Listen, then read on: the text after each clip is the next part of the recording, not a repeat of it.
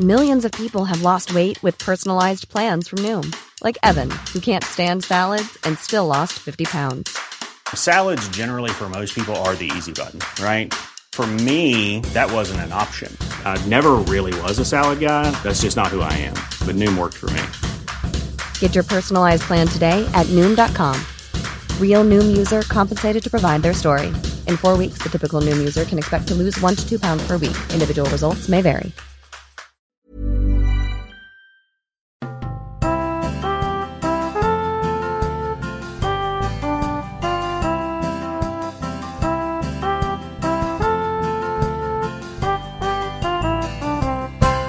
Hej och välkommen till Vad ska vi se på?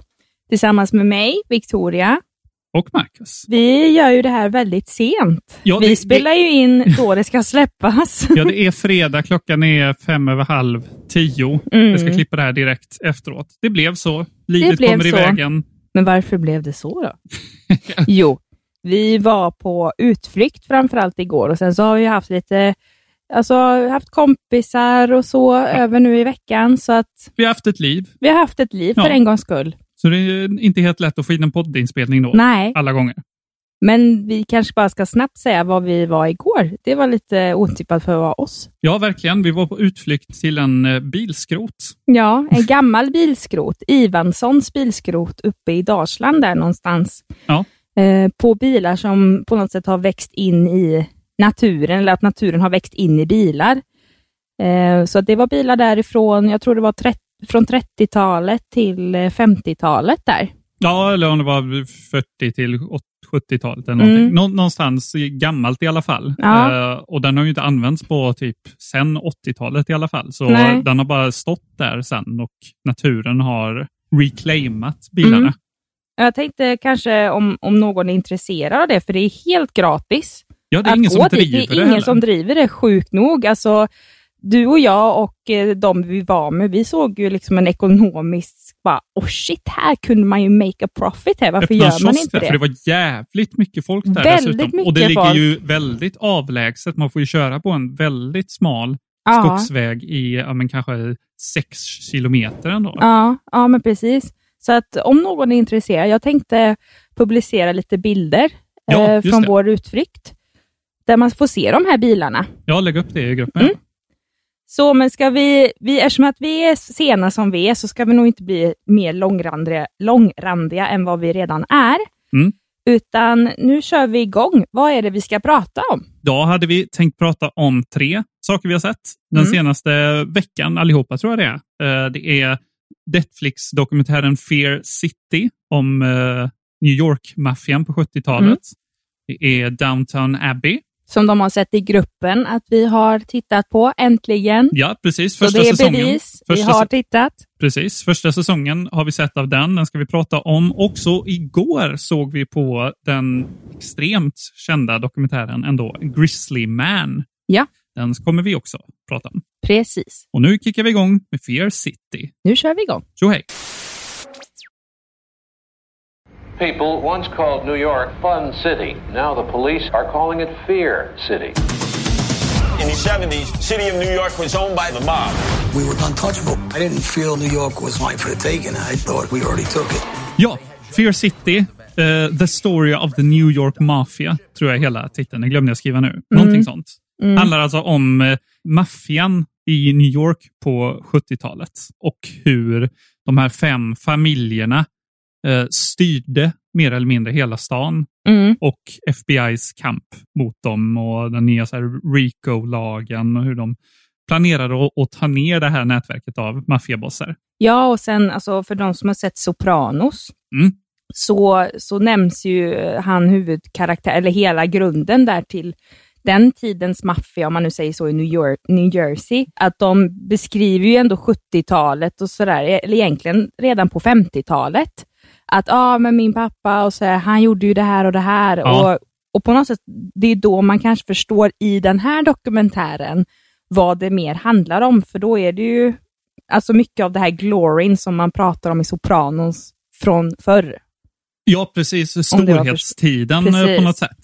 När som man försöker eftersträva också att ha igen. Ja, exakt. När de var liksom verkligen untouchable ett tag. Den var ju riktigt välproducerad och bra. Alltså den är ju inte spektakulär på något sätt överhuvudtaget. Det är en bra, solid dokumentär. 3 avsnitt. Ungefär 1 timme per avsnitt tror jag det var. Jag tyckte den var sevärd, absolut. För jag hade undrat över så här New York att det var ett sånt jävla crime-nest på 70-talet. Och kändes liksom helt laglöst och sjukt. Ja, men också det att som man får se i serien, alltså just på 70-talet där när man börjar bygga New York, som jag förstod det via den dokumentären då, runt där vid 70-talet, 80-talet, ganska mycket som det New York vi ser idag, som är så grandiöst och alltså det är så coola byggnader med mera. Och att då fick man ju via den här dokumentären se att ja, men maffian, det var tack vare maffian som vi har det New York vi ser idag. Ja, jag tror det var så i alla fall. Ja, eller om det bara var så de vinklade i alla fall. Ja, det var ju framförallt att maffian tjänade miljoner på de här byggprojekten. Jag vet inte om det var de som inledde det. Jag tror snarare att de bara var liksom ett störmoment och tog en del av vinsten. Jo, men det var väl de också som tryckte på då med arbetskraft, alltså som de hade, så att det skulle bli färdigt och de skulle få mer i profit. Ja, det är möjligt. Jag fattar det som det, men jag kan ha helt misstolkat. Men det var i alla fall lite så det var vinklat. Ja, precis. Mycket. Men sen då att när de byggde det här, att det förekom mord och allting. Utpressningar. Ja, utpressningar. Men just att det var mord på byggnadsplatser. Man bara, okej. Ja, för de ägde ju liksom de facken i de här olika industrierna. De jobbade i sopindustrin, med byggindustrin och sånt som man får se lite i Sopranos då. Ja, exakt. Men man kan inte säga så jättemycket mer om just den här serien, annat än att om man är intresserad av den här tiden och maffia så är den här absolut sevärd. Men jag vet inte, det kanske finns en dokumentär som, för jag är ju mer intresserad av just det här med, alltså du vet när det kom folk, alltså när de emigrerade då från Italien. Ja, när de kom där 10-20-talet. Precis, för det var ju då det började med att de tog med sig maffia-grejer från Italien. Alltså jag skulle vilja se en dokumentär mer om det. Det finns det säkert. Men även om den här dokumentären den var sevärd, så jag tycker att den var väldigt vinklad till alltså polisens fördel. Ja, men alltså vinklad i lagens mening är den ju. Det var brottslingar. Och det var polisen. Jo, men jag tycker att man missar lite hela det här att varför väljer, alltså visst de nämner ju lite grann då varför man väljer att gå med i en sån här maffia. Att det är ju mycket kulturellt och mycket liksom i den omgivningen man är på något sätt uppvuxen i. Men jag hade velat se mer av kanske en vinkel från deras fördel. Ja, som påverkar att de faktiskt väljer att gå med eller att jag tänkte ju väldigt mycket där med Sopranos. Det är ju svårt att koppla bort Sopranos från att se den här dokumentären. Ja, det går ju inte. Nej, för då tänkte jag på just med Tony, han som är huvudkaraktären i Sopranos. En grej av hans karaktär, det är ju att han får ju liksom så här panikattacker eller liksom liknande som gör att han bara slocknar och inte fungerar. Och mycket, för han ville ju egentligen inte, som jag har förstått det, gå med i maffian. Man kände ju press från sin pappa att faktiskt bevara den livsstilen. Det är så jag tyckte det var coolt också. Och coolt, men det var ju mycket för att han såg upp till sin pappa. Och bli som sin pappa. Men han ville ju bort från det livet egentligen. Ja, just det, kanske han ville. Jag trodde han ville det livet, men ville ha det. Ja, men det blev ju det. Men sen så kom ju alla de här panikattackerna och det var ju då han började liksom bearbeta och jobba med sig själv. Att vad har jag gjort? Eller du vet. Jag hade velat se kanske mer en sån vinkling i den här dokumentären. För det var ändå några som pratade. Det var inte bara poliser som pratade typ såna intervju American shot. Utan det var ju före detta medlemmar i de här olika maffiafamiljerna som var med. Ja, det var bra. Och prata liksom. Men de pratar ju inte till fördel av lagen eller liksom att de ångrar det de har gjort. Det tyckte jag var ändå lite coolt, men jag tyckte att det skulle varit mer av det. Så det är min kritik. Förhoppningsvis kan vi få det när vi spelar Mafia 1 nu i slutet av augusti. När det kommer ut, en remake. För det ska ju handla om det. Det kanske vi pratar om i podden. Ja, det kanske. Men nu går vi vidare. This is the story of New York.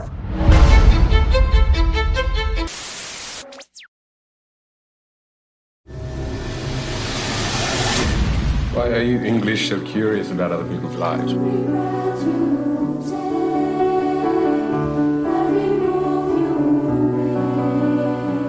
Och så har vi sett på säsong 1 av Downton Abbey. Äntligen. Kanske sista av alla i hela världen. Ja, äntligen som många av mina kollegor skulle säga. För jag vet det att när vi träffade en kompis då för ett par veckor sedan, precis när vi hade pratat om alltså att min så här, inte aggression, det är ju fel att säga, men du vet motstånd till att se Downton Abbey. Ja, vad grundar sig det nu igen? Nej, men det är bara att jag, så som de har pratat om det, jag känner så här, men gud vad pisstråkigt. Ja, alltså anti. Väldigt anti. Ja. Och så fick jag höra då från den här kompisen som är min kollega också, att hon bara, men alltså kvinna, kan du inte bara fucking se den, sa hon till mig. Ja. Det är, alltså, vad har du så himla emot Downton Abbey? Och jag bara, ja men det är ju tack vare er. Hon bara, bara se den, tro mig. Och ja, tyvärr skulle jag vilja säga för min del, så hade de rätt. Ja, det här som är problemet när du sätter dig på den hästen är ju att du ofta slås ner och slår dig. Någon gång önskar jag att jag hade rätt i det. Alltså.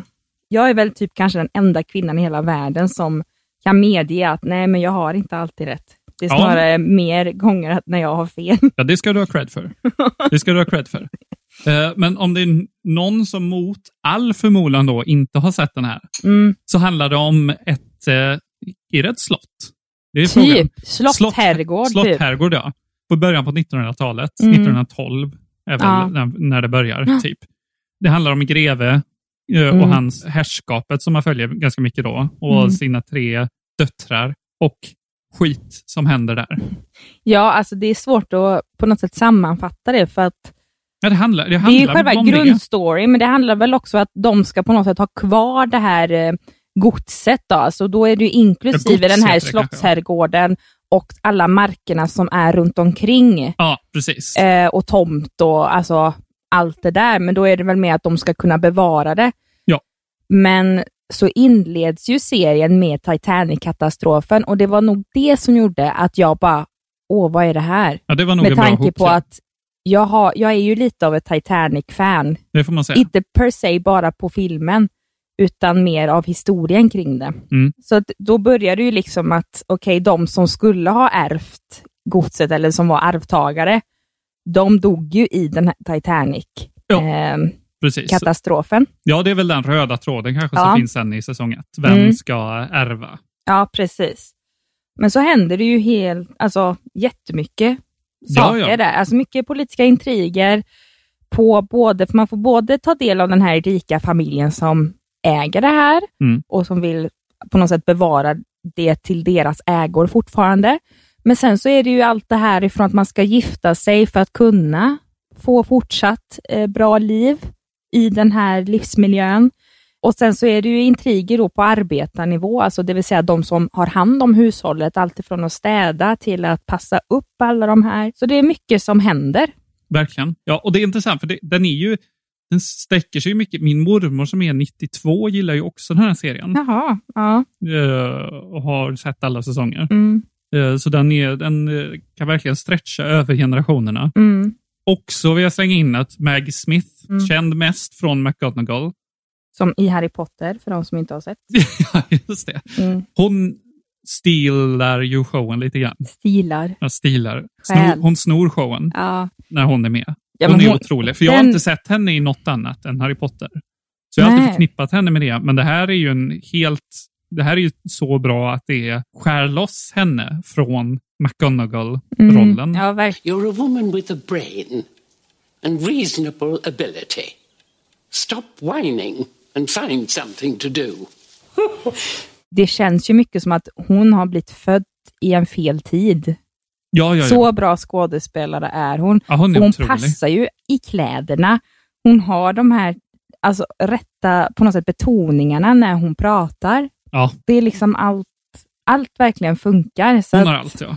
Hon är en väldigt rolig karaktär. Ja, asrolig. Allt annat skådespel är jättebra också. Men vi kommer kanske uppdatera när vi har sett fler säsonger. Ja. Av den här, eller när vi har sett klart den. Ja, men det är ändå, hur långa är de här avsnitten? De är 50 minuter. Ja. Men det var 8 avsnitt. Jag tror det är 50 eller 60 avsnitt totalt alla säsonger. Så det lär ju inte ta så lång tid att se igenom. Jag har hört att det finns filmer också. Ja, en film i alla fall. Vet jag. Men det kanske är dags att gå vidare. Till Grizzly Man. We all have chapters we would rather keep unpublished. Brand new drama, Downton Abbey.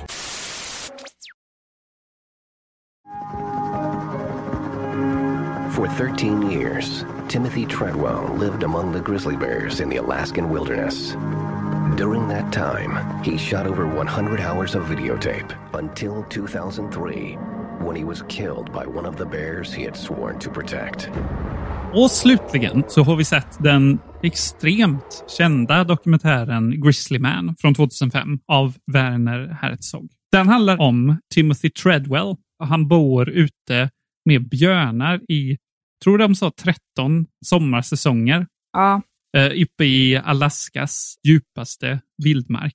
Ja, och i något sånt där speciellt grizzlybjörn-territorium. Precis. Och så filmar han filmar sig själv. Han samlar på sig hundratals timmar med material. När han liksom pratar framför björnar och om att beskydda björnar. Det är ju hans mission. Ja, precis. Men det jag funderar på, för nu har inte vi gjort vår research, men innan den här dokumentären kom ut, då blev han ju ändå lite känd. Men det var ju delvis för att han var i skolklasser och pratade om vad han gjorde och visade lite av sitt material som han hade filmat där uppe i Alaska då. För att lära ut grizzlybjörnar att de är lika värda som oss människor och hela det där tjafset. Så att han borde ju på något sätt ha kanske sänt ut mer med tanke på att han kan ju inte ha åkt runt i hela USA och med det här. Om du förstår med det. Jag tror det var det han gjorde väl. Han filmade där uppe och han gjorde föreläsningar för barn i skolor gratis. Han tjänade inga pengar på det. Jo, men var han runt hela USA och gjorde det? Ja, han var ju rikskändis innan den här dokumentären kom. Ja. Men det som är så spännande med den här dokumentären är ju just han som karaktär. Han är ju väldigt speciell. I can smell death all over my fingers. I will die for these animals. I will die for these animals. I will die for these animals. Jo, men jag tror att han kände det, för det kom ju mycket fram liksom att han kände sig utstött. Men samtidigt så när de intervjuade hans föräldrar och folk runt omkring honom, så var det som att nej, men vi alla älskar honom. Och, ja, precis. Och sådär, men han på något sätt kanske inte förstod det. Nej, det är ju möjligt. Han ville ju liksom bo i vildmarken. Ja, men det var som många säger att han ville bli en björn. Just det. Men det var det som också tog hans död. Det ledde till hans död. Ja, blev hans död, ja. Precis. Ja, för det är ju premissen, det är ingen spoiler, det får man ju reda på i början. Ja. Och vet när man går in i det antagligen. Att han har levt med björnar jättelänge, mer än någon någonsin har gjort. Men ändå blev han till sist då dödad av en björn. Ja. Vissa i den här dokumentären är ju så kalla att de i princip säger att han förtjänade det. Vilket är ju, känns ju att dra det till sin spets. Den är ju becksvart, verkligen. Och en väldigt stark scen där när, jag tror det var en nära kompis till honom.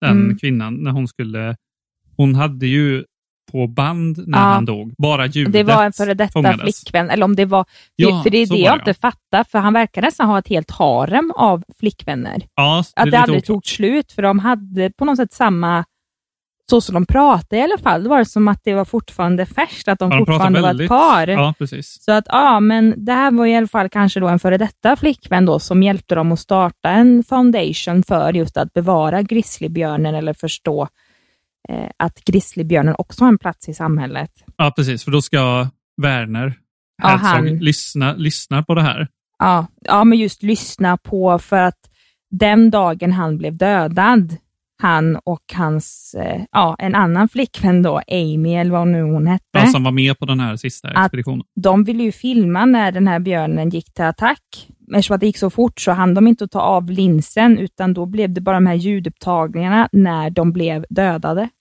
Precis. som pågår i ganska många minuter också. Ja. Där de tydligen då hör dem skrika. Man får ju inte höra det. Men det är jag Werner faktiskt lyssnar väldigt på glad det. för. Ja, men Werner lyssnar på det och säger åt henne då att det här ska du aldrig någonsin lyssna på. Bränn bandet. Ja, men han sa ju också så här när han lyssnade på det bara, kan du snälla stoppa det, jag klarar inte mer. Ja, just det. Och så sa han det att du får aldrig, han har frågat, har du lyssnat på de här? Och säger hon, nej jag vågar inte. Bra, du ska aldrig lyssna på det här, det måste du lova mig.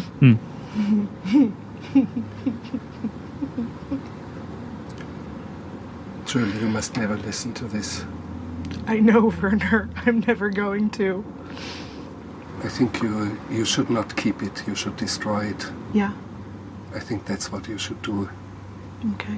Because it will be the white elephant in your room all your life. Bara det att när jag pratar om det, jag får rysningar i kroppen. För hon bara liksom, okej. Och så gav han henne bandet.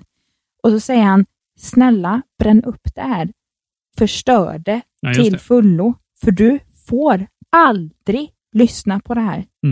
Aldrig. Och då är det också så här, jag är jävligt tacksam att jag inte fick lyssna på det. Men samtidigt så blir man ju nyfiken att, gud, vad hände? Ja. Det var rätt starkt. Det var det verkligen. Var det. Det blir ju sån kontrast också med de lite roliga scenerna med han Timothy. Han är ju en väldigt liksom, skojfrisk och ljus karaktär samtidigt. Ja. Det är ju toppar samtidigt och dalar. Samtidigt som att verkligen. Han är väldigt mörk. Ja, det är ju toppar och dalar.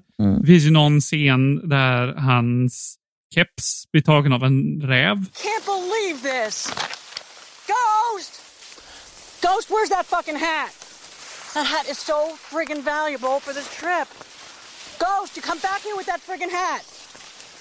If it's in a den, I'm gonna fucking explode. Och typ jag vet inte om den var nog inte ens menad som rolig utan mer seriös. Men han står ju och går väldigt nära en liksom björnskit. Och liksom pratar om I can feel it. It's so warm, I'm so proud of her. Ja, eller någonting. Ja, den är också speciell. There's your pup. It just came out of her butt. I can feel it.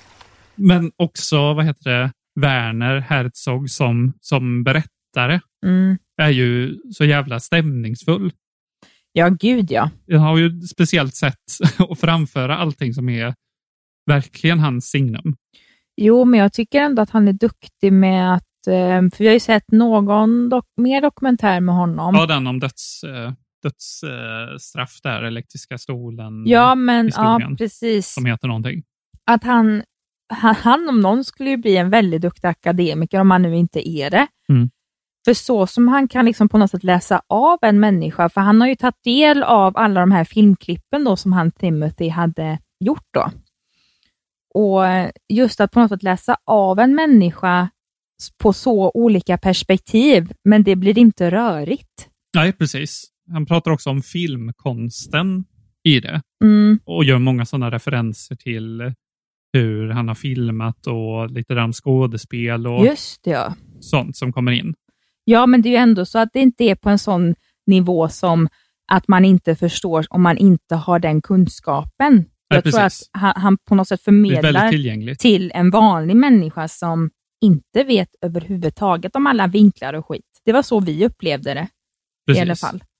Och när han så här berättar om det kan vara så här poetiska utsvävningar om, men de flyger så här över någon så här glaciärlandskap. Just det, där i slutet, ja. Ja, jag tror det är slutet, ja. Och så en massa is, det är liksom taggigt islandskap. Och så säger han någonting i stil med I can help to feel that this ice field reflects the turmoil of his soul.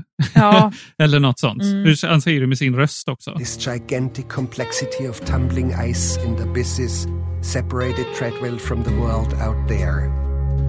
And more so, it seems to me that this landscape in turmoil is a metaphor of his soul. Nej, den är ju väldigt tydlig, det är något speciellt. Alltså, ja, det är inte att man stör sig på det. För han har ändå väldigt clean engelska. Man hör det här typiska ibland, lite där tyska brytningen som ka eller auto. Nej, men just att den här är väldigt intressant. Jag tyckte det var väldigt fina, hur ska man säga, bilder man fick se om alltså när han på något sätt var bland björnarna, men också de här rävarna. Och han bondar med de rävarna så mycket. Han sitter och gråter med en av rävarna och säger att han är så glad över att det är hans vän. Och... Ja, och det är så mörkt. Ja, det är becksvart. Ja, just att det är ingen som förstår mig så som du gör. Jag känner ju igen mig i det där. Just med, alltså när jag var liten framförallt. Och vi hade massa djur hemma. Så kände jag att när det var som värst att om inte de pratade med mig, men det var de som liksom satt med, och jag kände verkligen en sån kärlek till dem. Sån ovillkorslös kärlek. Det känner ju jag med våra äckliga hårbollar. Ja, just att de älskar bara, du är hemma, eller det är något med respekten där man känner att man behöver liksom, man kan bara vara sig själv. Man behöver inte tänka att det är liksom något jävla motiv till varför de är snälla oftast. Ja, det är ju det han känner upphöjt till 1000. Ja, men och björnar. Ja, men man blir också här, alltså det märkte jag ju när man såg den här dokumentären, och man fick, för de var ju ganska snabba med det att men han dog så här av en björn liksom. Det sa de ju ganska tidigt i dokumentären, så att då blev det ju, när man såg hans andra så här footage av när han var bland de här björnarna som var alltså många år tidigare. Just det. Och framförallt de som var typ 3 dagar innan hans död eller någonting. Just det. Då blev det som att, gud, vad händer? Alltså att man blev ju rädd på förhand, och man blev ju räddare när man fick se det. Här är bara några timmar innan hans död, till exempel. Så att med rävarna, då kände jag mig helt kolugn. Ja, precis. Men björnarna, då blev jag livrädd. Så, men det är faktiskt bara, jag förstår varför den här är prisbelönt. Ja, gud ja. Den här har nog också kanske många sett. Men har man inte sett den så ligger den på SVT Play. Ja. Redo eller kanske någon gång på Netflix för någon som lyssnar på det här poddavsnittet flera år. I framtiden. 10 år. I beat your fucking asses. I protected the animals. I did it. Fuck you. Animals rule. Timothy conquered. Fuck you, Park Service. Glöm inte återigen att gå med i eftersnacksgruppen. Vad ska vi se på eftersnack på Facebook? Precis. Vi blir fler och vi blir gladare.